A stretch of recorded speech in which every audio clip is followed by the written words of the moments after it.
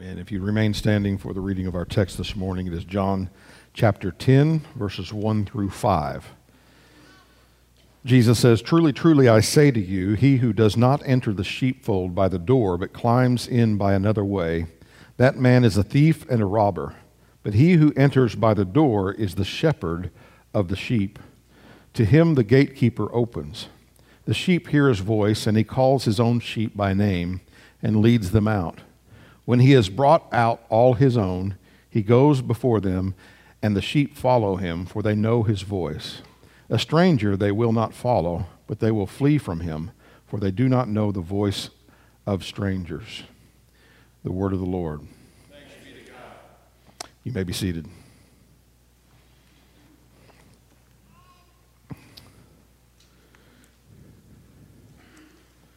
As we come to chapter 10, we need to ask about the setting here. When did this occur? There's a little bit of confusion among biblical scholars on when this actually occurs. And the reason for that is, if you look down in verse 22 of John 10, we find a change of occasion or location or time period there in 10:22. It says, "At that time the feast of dedication took place at Jerusalem, and it was winter." So within verse 10, there is this acknowledgement that we're no longer at the Feast of Booths. We are at the Feast of Dedication, the feast that we now know as Hanukkah. So does the setting of the Feast of Dedication or Hanukkah start in chapter 10, verse 1? Or does it start in verse 22?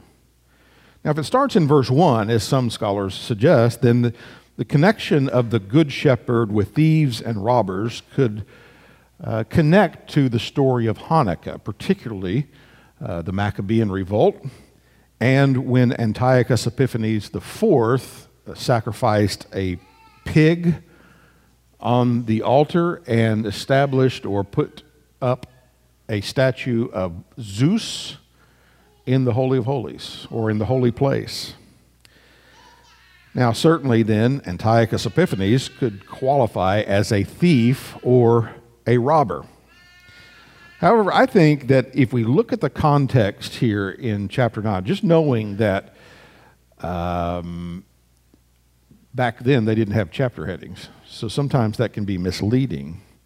And if we come to the end of chapter 9 and the beginning of chapter 10, there seems to be a seamless continuation of Jesus speaking to the Pharisees.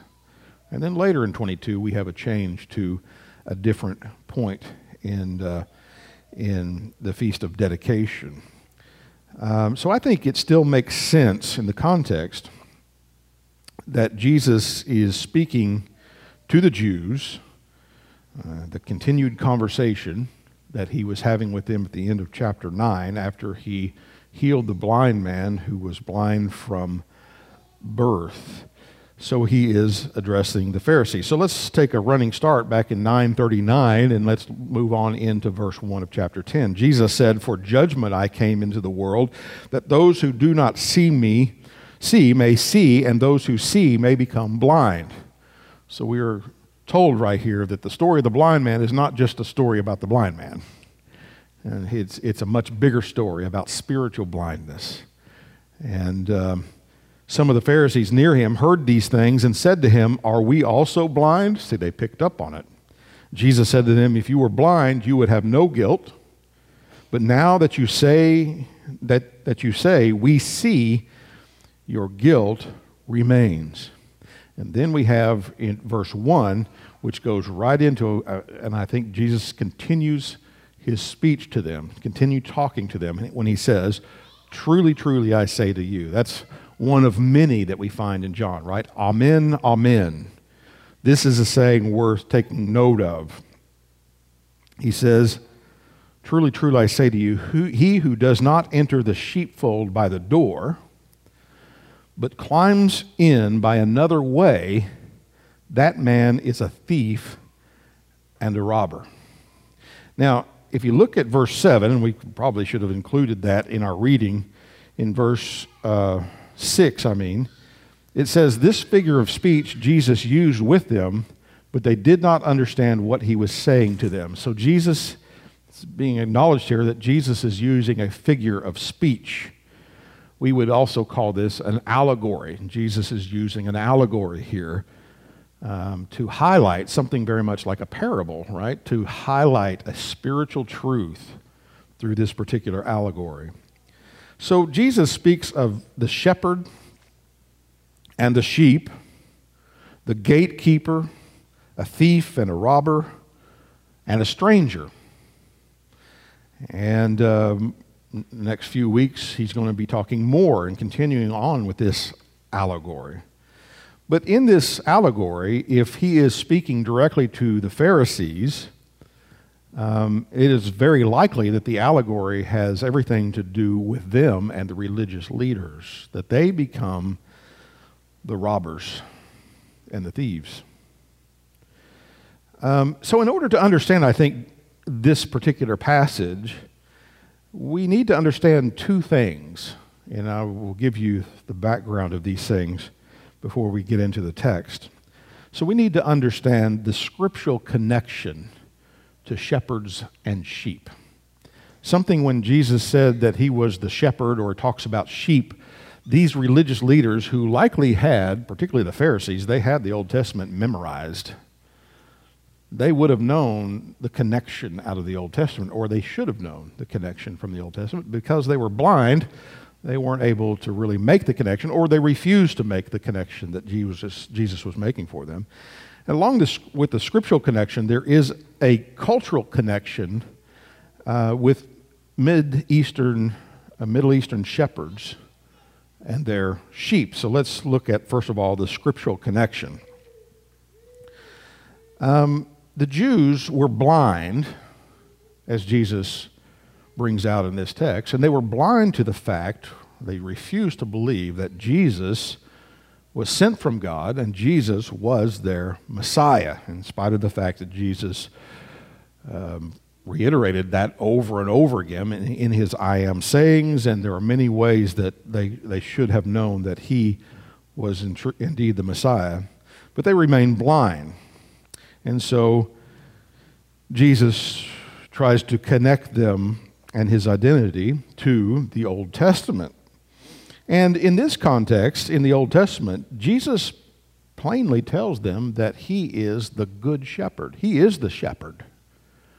Now that should have immediately caused them to think about the fact in the Old Testament,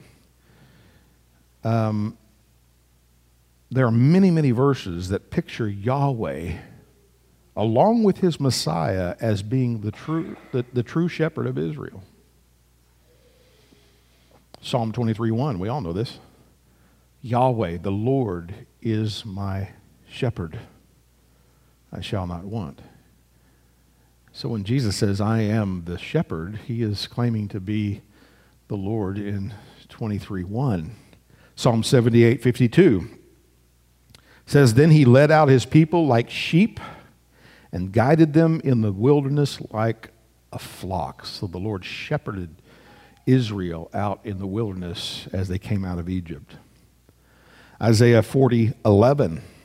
This has some messianic undertones to it. He will tend his flock like a shepherd. He will gather the lambs in his arms.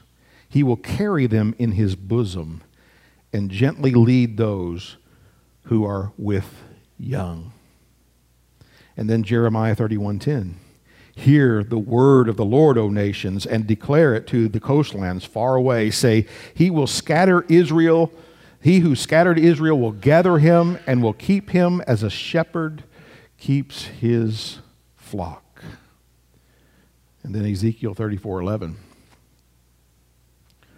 For thus says the Lord God, behold, I myself will search for my sheep and will seek them out.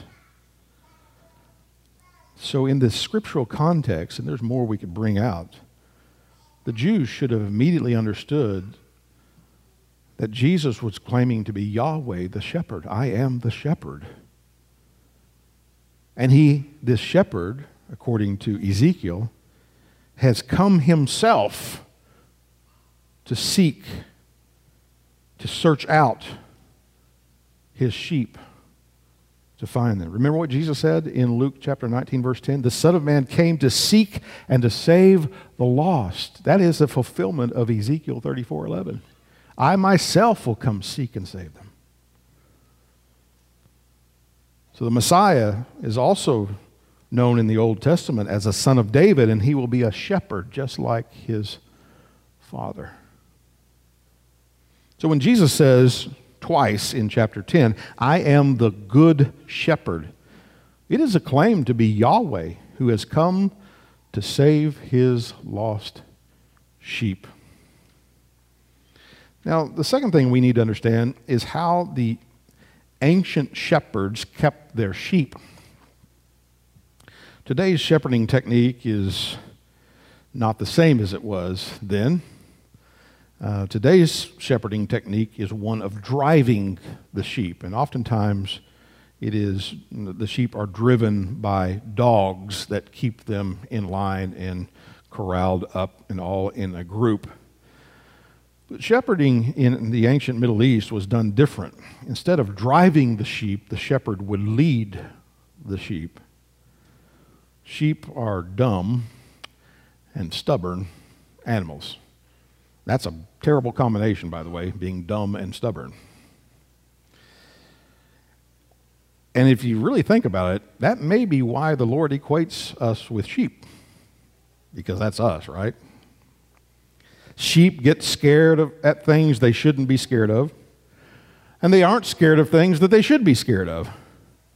If one starts running and maybe jumps off the cliff, it very well may be possible that all of them will follow and jump off the cliff. Sheep have been known to get scared and run into a fire rather than run away from the fire. That's how dumb they are. If they are out in the field, and to the left is a lush green pasture, and to the right is a field of only dirt and weeds, they would just be as likely to go to the left as well as to the right. That's why they need a shepherd to lead them to green pastures. They will not find it on their own. Now, as a shepherd leads the flock, he is always looking for predators, wolves, and the like. And he is looking out into the field, looking for poisonous weeds that the sheep may find and eat. And he's looking for holes and maybe cliffs that the sheep could easily fall into or fall down. And so he's always looking for dangers to keep his flock safe. Now, sheep are so needy that they could not survive without a shepherd. They have to be shepherded. Their wool will keep growing until they just can't move anymore. That's why they have to be sheared, right? And even the healthiest sheep can become what they call cast. That is, that it can flip over on its back and the center of gravity shifts in such a way that it can't right itself. And if the shepherd is nowhere to be around, that sheep, no matter how healthy that sheep is, could die, just being stuck on its back. Now, all of these facts about sheep has led one Christian philosopher to use sheep as an argument against atheistic evolution, right? His argument is that there's no way that sheep could have evolved and survived on their own without human beings being there to shepherd them. I think it's a good point. Now, in the ancient Near East, the shepherds would bring their sheep into town in the evening time, and there was a public corral, a public pen, or what is also called a sheepfold. And that sheepfold often had a very high rock wall surrounding it, and sometimes it would have vines growing on the top to discourage people from climbing over it. And the shepherds would bring their sheep in from the fields at night, and they would place their sheep in the sheepfold. And all the shepherds and all the flocks would just go in together and intermingle together. They would all the sheep would be mixed in together. And the shepherds would pool their money together and pay for a gatekeeper so the shepherds can go sleep, and the gatekeeper would watch all night, the sheep, to keep predators out and to keep thieves and robbers away.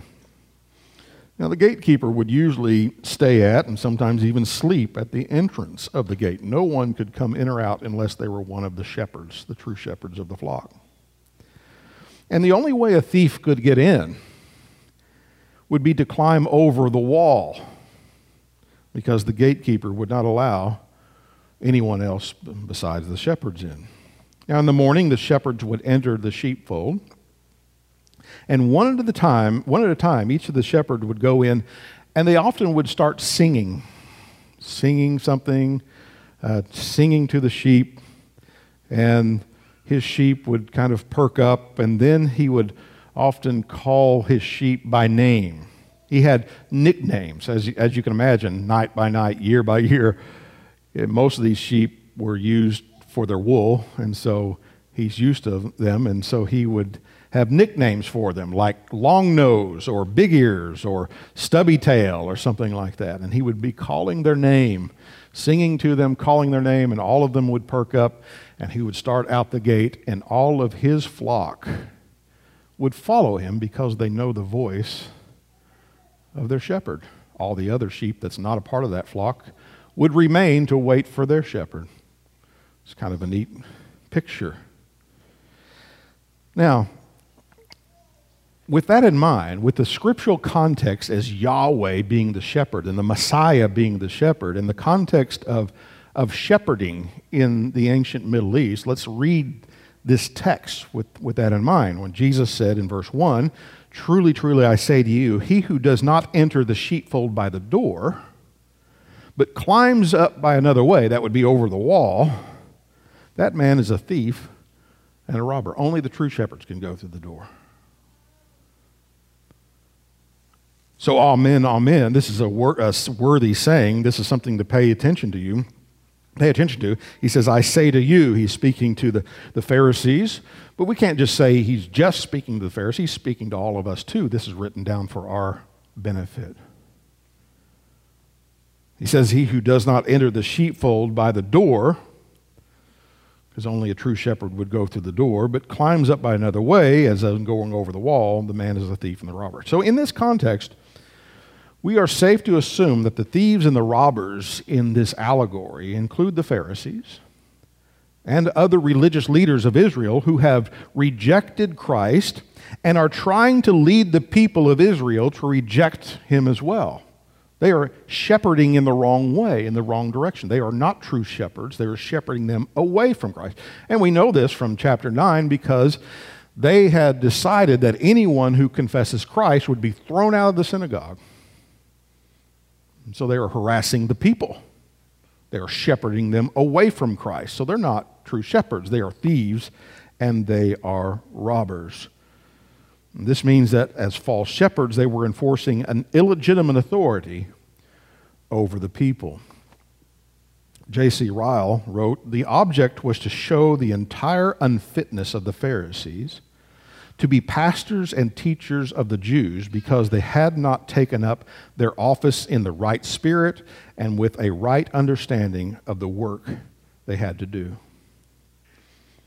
So the Jewish leaders were false shepherds, which is why Jesus used some of his harshest words for them, the Pharisees, the Sadducees, the scribes.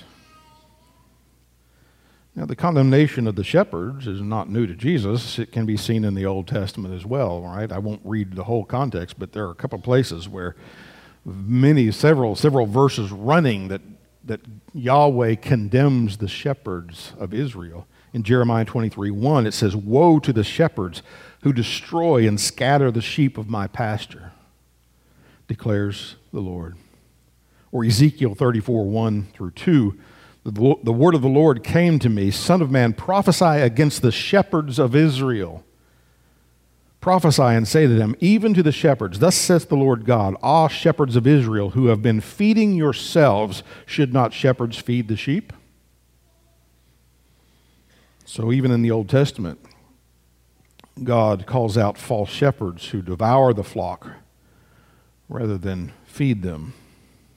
Now, since the Lord did not hesitate in the Old Testament and the New Testament to call out false shepherds, I think it's incumbent upon us and the church today that we need to continue to do the same when we see clearly false shepherds leading or attempting to lead the sheep, but leading them in a wrong direction. The problem is that we're living in a time in which false unity is more valued than truth. So if a pastor calls out a heretic or a false shepherd today, well, he will likely get canceled from big evangelical, right? Big evangelicalism for being too divisive. Now, I have no doubt that if Jesus were walking among us today like he did in the first century, that Jesus himself would be canceled, deplatformed, and kicked out of many churches. And he would do so under the guise that he was too divisive.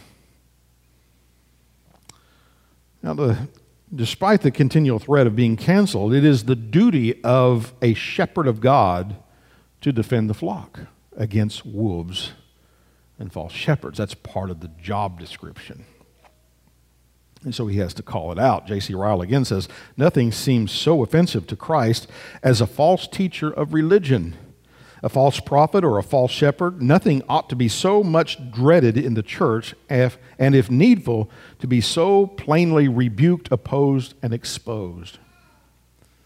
And so the true shepherds of the church need to expose false teaching and false shepherds. I mean, just think about this. There are church leaders today, a lot of them on television, right, that make millions of dollars for their salary, 7 figures plus for their salary. They steal from the sheep to buy jets and yachts and expensive cars and 2 or 3 giant mansions. They have a summer home, a winter home, and a home in between.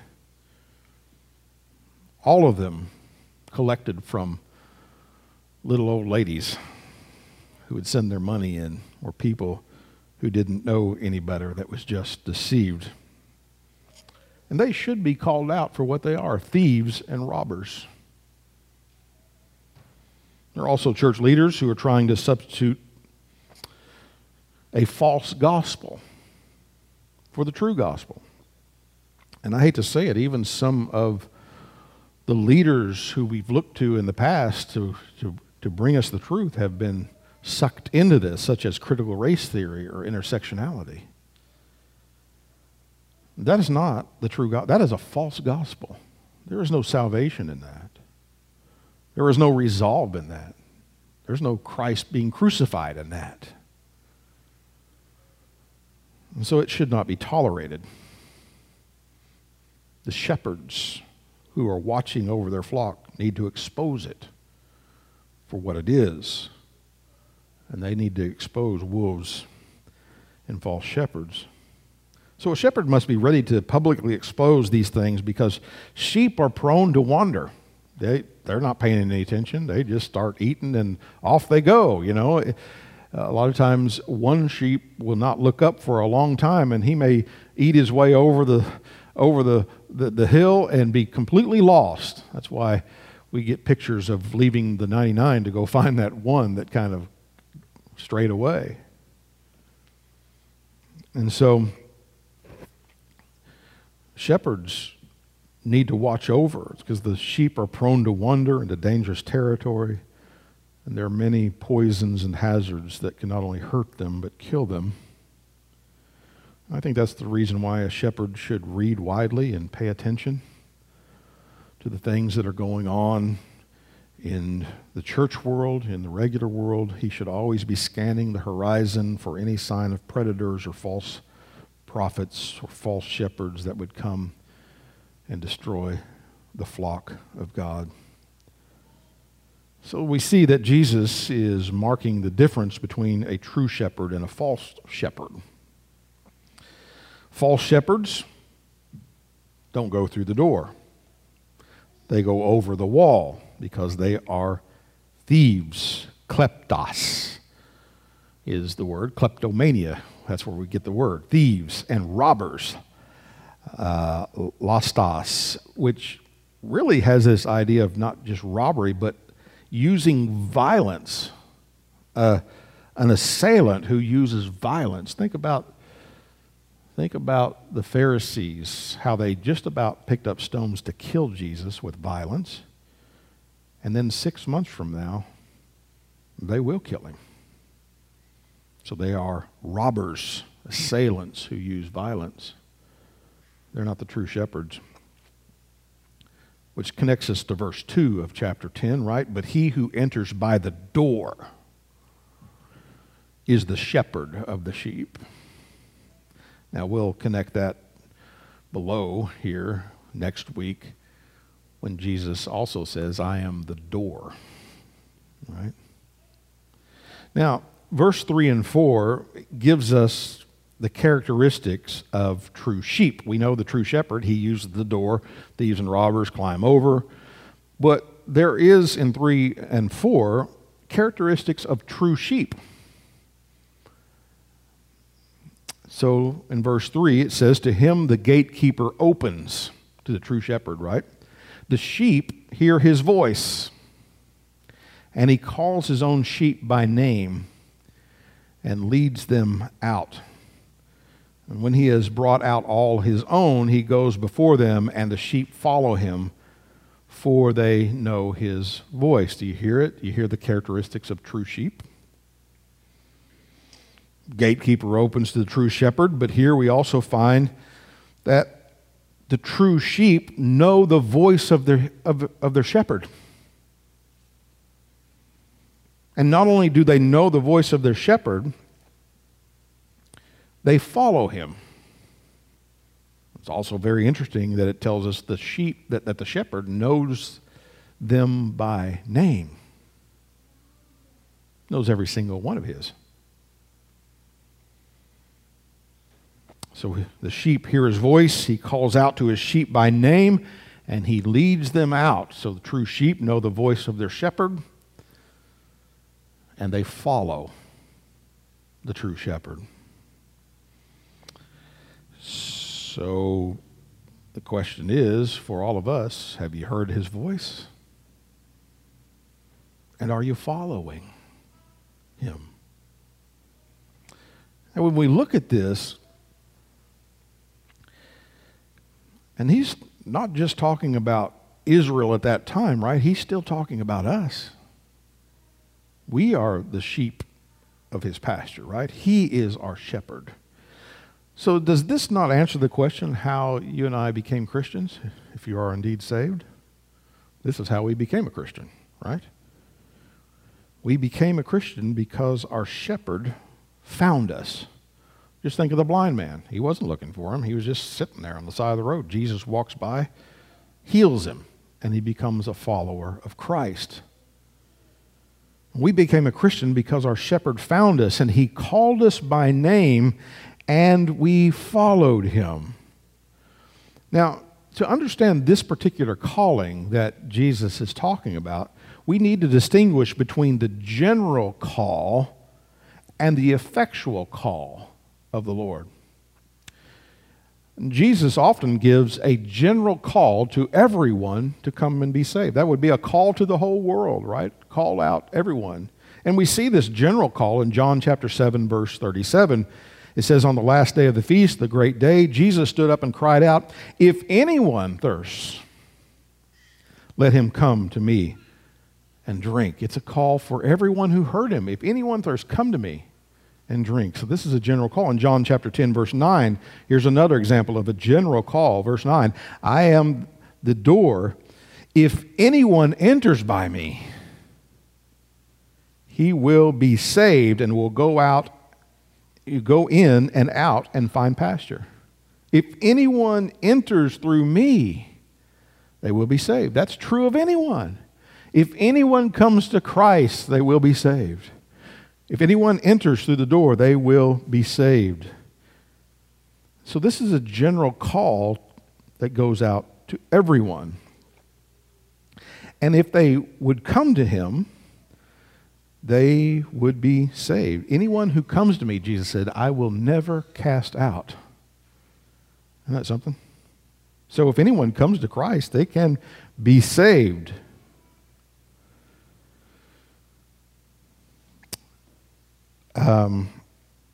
I think this is also an example to us. We can't figure out who's the elect or not, can we? So we just say, if you would just believe, we say to the whole world, if you would come to Christ, if you would believe in Him, you will be saved. That's exactly what Jesus did. That's our task.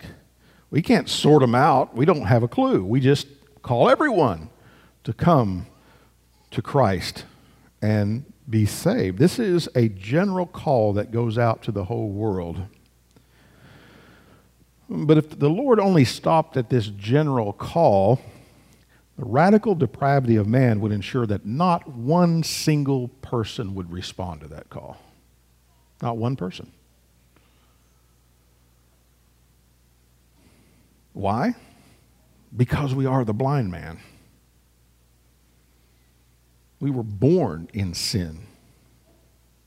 The Bible says that we are in bondage to sin. Someone who is in shackles cannot free themselves. We are born a slave to sin, as the Scripture says. We cannot heal ourselves. We cannot set ourselves free. Nor can we produce our own faith to save us. That's why Ephesians 2:8-9 tells us that faith, the faith to believe, is a gift from God. It is not produced from ourselves.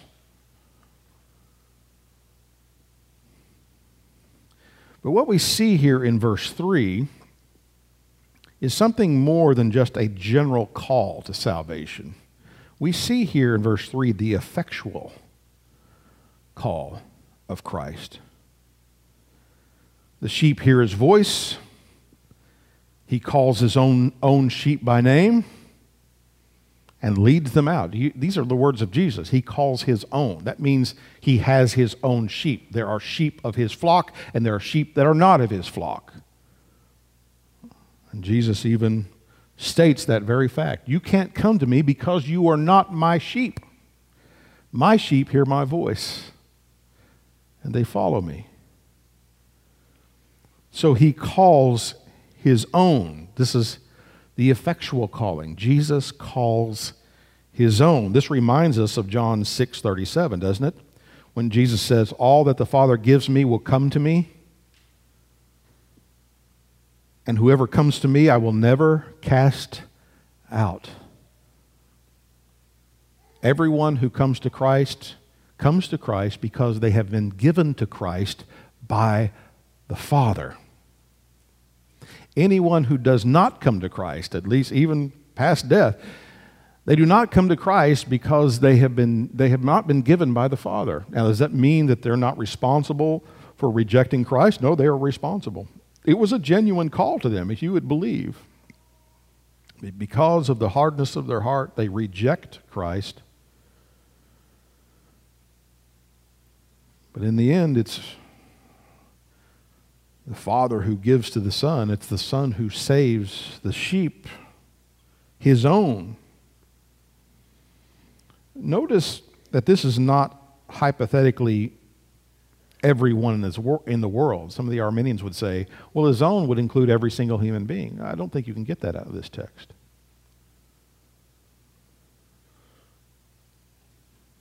There's a distinction between the sheep who hear His voice and the sheep who do not hear His voice. A distinction between the sheep who follow Him and the sheep who do not follow Him. There's a distinction between the sheep that are His and those who are not His. So His sheep, they hear His voice and they follow Him. Those who are not His sheep do not hear His voice and they do not follow Him. So it might surprise you, and I got a little bit of trouble when I said this last time several years ago at the previous church with a particular guest in our congregation.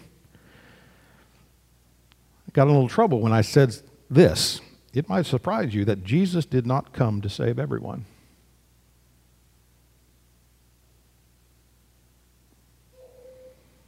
That's a little bit difficult, isn't it? Here's what you need to think about. If He did, then you would have to admit that He has failed. Because millions and millions of people have died rejecting Christ. Not just the ones that are alive, the ones that have already died. If Jesus came to save everyone, he has failed at that mission. But that's not what the Scripture says, is it? He says in John 6:39, "And this is the will of him who sent me, that I should lose nothing of all that he has given me, but raise them up on the last day." What he said is that the Father has given me the sheep, and they will come to me, and I will lose none of them. And I will raise them up on the last day. God is not rolling the dice. He's not trying. This is not about God's attempt to try to save the whole world, but fails. God is saving his people, and he will not lose one of them. And he will raise every single one of his sheep up on the last day. That's the testimony of Jesus. Forget Calvin. Calvin only learned it from Christ. Right?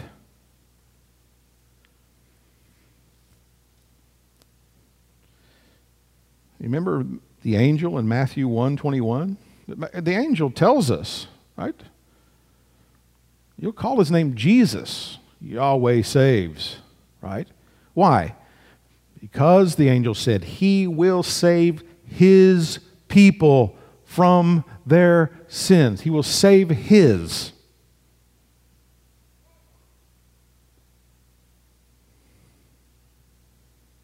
Who are his people? Well, all that the Father has given to him. In other words, another good biblical word is the elect. Right? The elect, whose names were written in the Lamb's book of life before the foundation of the world.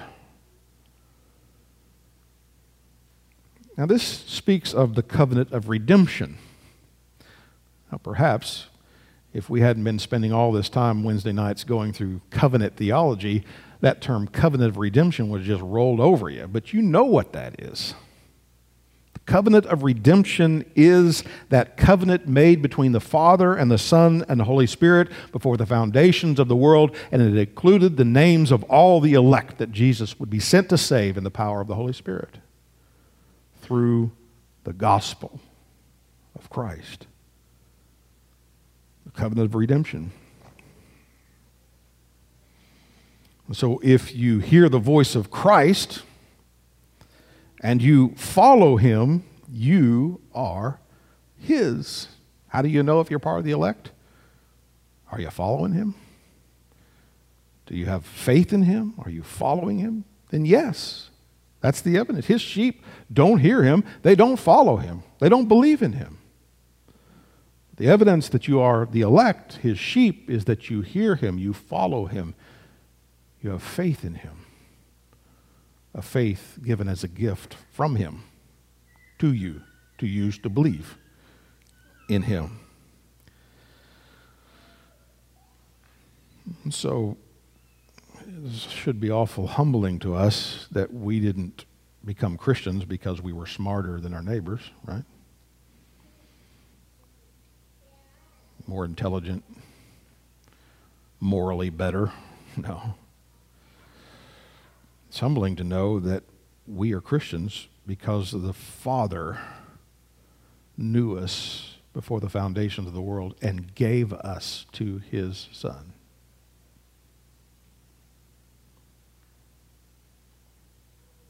And that's why Jesus came.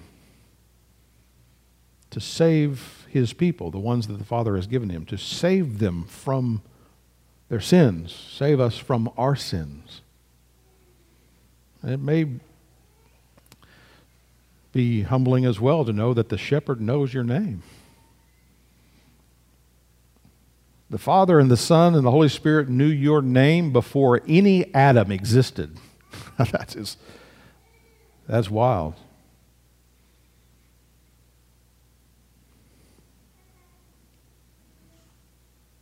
Your shepherd maybe even has given you a nickname. I can't imagine what mine would be. Stubborn. Might have given somebody grumpy. Little worrier. Or little faith. He called his disciples that one. Oh, little faiths. Scattered brain. Who knows what his nickname is for us? But he knows us that well.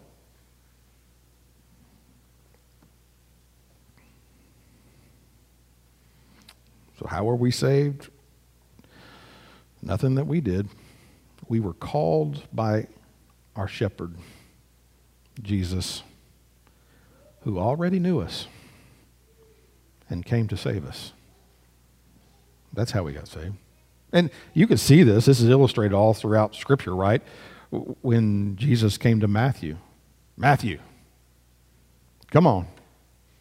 I mean, Matthew, he was he was an outcast among the Jews, probably skimming money off the top, very wealthy. Matthew, come on. He just left his stuff and followed Christ. Peter and James, just leave your boat. Come on, let's go. Zacchaeus, right? Zacchaeus, a mafia boss, basically. Skimming money and stealing from everybody. Zacchaeus, I'm going to your house. Okay, Jesus, I'm going to give back everything I stole. Or Saul, why are you persecuting me? He calls them by name, right? They weren't looking for him.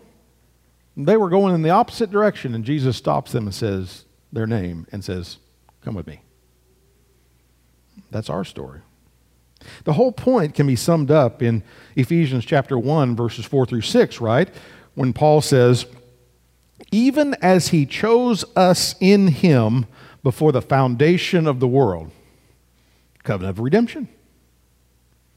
He chose us in him, in Christ, before the foundations of the world, that we should be holy and blameless before him.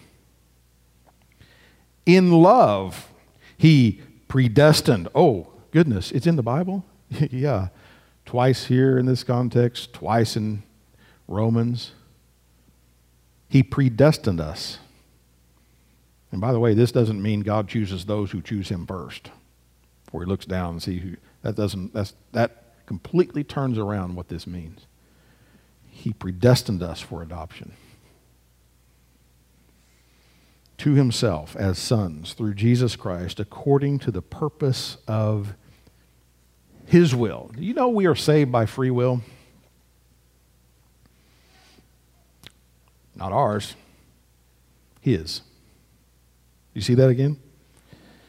That we should be holy and blameless in love. He predestined us for adoption to himself as sons through Jesus Christ, according not to the free will of man, according to the purpose of his will, to the praise of his glorious grace. And there is that highest value in the universe. The Arminians, people who argue against this, will tell you all day long that God limits his sovereignty for the free will of man. That is so false. There's not one scripture to support that. The highest value in the universe is not man's free will, and God is not subservient to man's will. Not one bit. The highest value is the glory of God. To the praise of his glorious grace. That's why he saves us in him, predestines us, chose us before the foundation of the world. To the glory of God, with which he has blessed us in the beloved. Don't think for a second that the glory of God means no benefit to you or I. The glory of God and the benefit of his people are one and the same. God's glory and our benefit. To glorify God and enjoy him forever. That's our purpose. Now in verse 5, as we wrap this up, we have the second characteristic of a true sheep. Verse 5, a stranger they will not follow, but they will flee from him, for they do not know the voice of a stranger. So another characteristic of a true sheep is that they will not follow false shepherds. That's a tough one, isn't it? This means that the elect will not ultimately be deceived by false shepherds. On the short term, it's possible. Yes, the shepherds can be confused, misled. They will be, kind of confused or misled for a while, but ultimately they will recognize a false shepherd between a true shepherd. Now, it's a different context, but a similar thought is found in Matthew 24:24, when it says, Jesus says, "For false Christs and false prophets will arise and perform great signs and wonders, so as to lead astray," and notice this, "if possible, even the elect." Isn't it interesting that Jesus said, "if possible"? You know, the implication is there, it's not possible. Why? Because the sheep know their shepherd, and they know strangers, and they will flee from the strangers. So they will probably be tempted. Yeah, they might have to think about it, but it's not possible for the elect to be led astray by false shepherds. They will flee from him. A false Christian, then,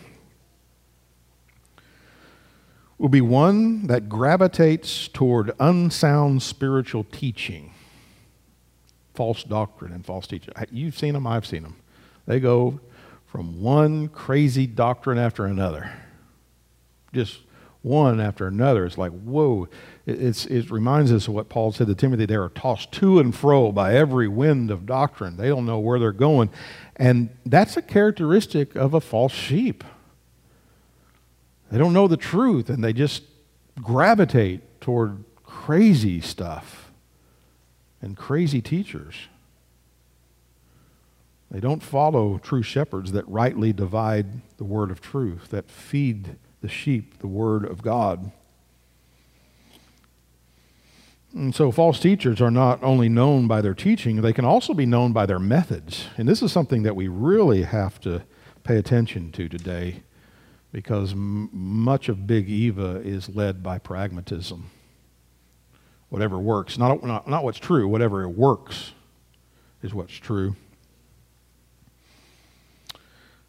Remember in John 10:1, Jesus says, "Truly, truly, I say to you, he who does not enter the sheepfold by the door, but climbs by another way, that man is a thief and a robber."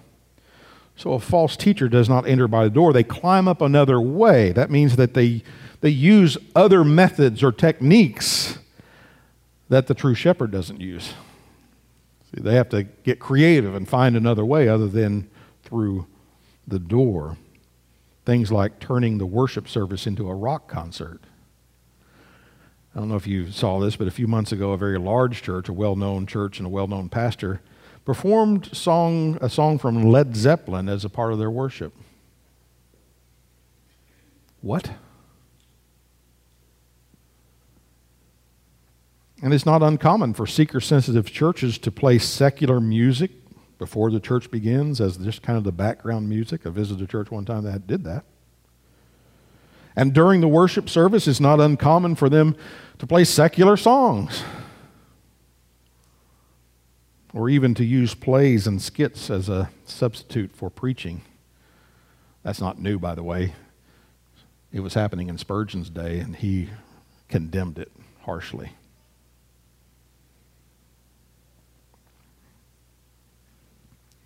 Many megachurches have grown to great size based purely on their marketing techniques and pleasing the crowd. People don't have discernment. They start looking for things the church offers them rather than whether they're being fed by a true shepherd or not.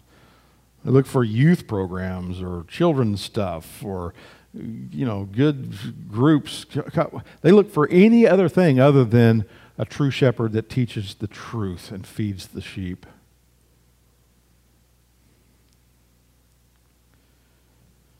And people have mistakenly believed, I think because we live in the world of huge corporations, they mistakenly believe that if it gets really big, it must be God's blessing. If a church gets mega.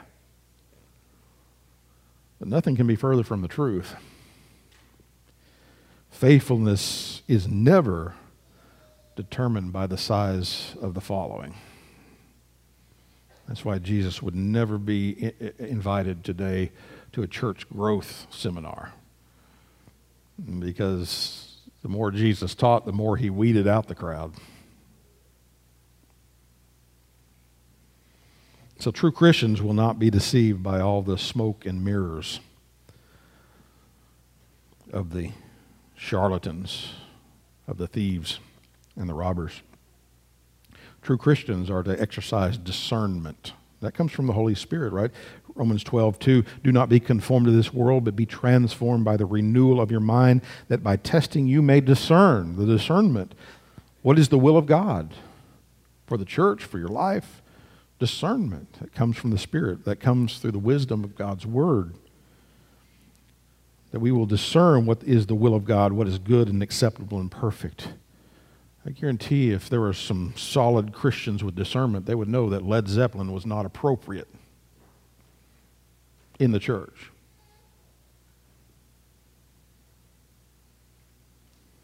So the true Christian must exercise discernment in order to ensure that they will keep following the true shepherd and are not led astray by a stranger. Richard Phillips writes, Jesus calls all his sheep to follow him.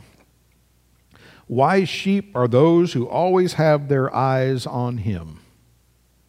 And knowing the love of their shepherd, their chief desire is to be as close to him as possible, to hear as often as possible the joyful sounds of his calling voice, maybe even like a shepherd who sings to his sheep, right? And to follow in the path wherever he leads. And I guarantee the shepherd's always going to lead you into uncomfortable places. Places that maybe at first blush you don't want to do or go, right? But he leads. And we as his sheep must follow. So the question this morning as we conclude is very simple. Has the true shepherd called you by name? You say, I don't know. Well, if you don't know, the probably answer is no. Because when he calls you, he transforms you. And the evidence of your transformation is your faith in him and the fact that you follow him. You can't be his sheep and go off in your own direction. It's not possible.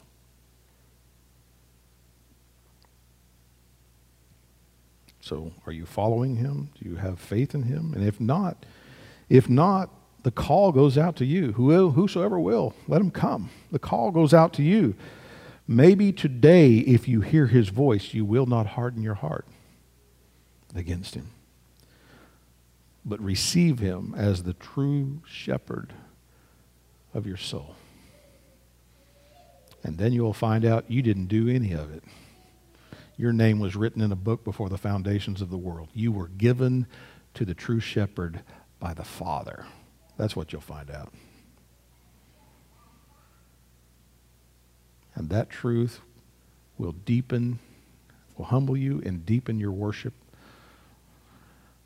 than you even ever thought possible, right? It's a humbling thing. And a lot of people hate it. But to me and to some of you, and hopefully all of you, it's become a very precious truth that he knew us before one Adam was created. He died for us. He called us. And we follow him. And he gives to us everlasting life in his eternal kingdom.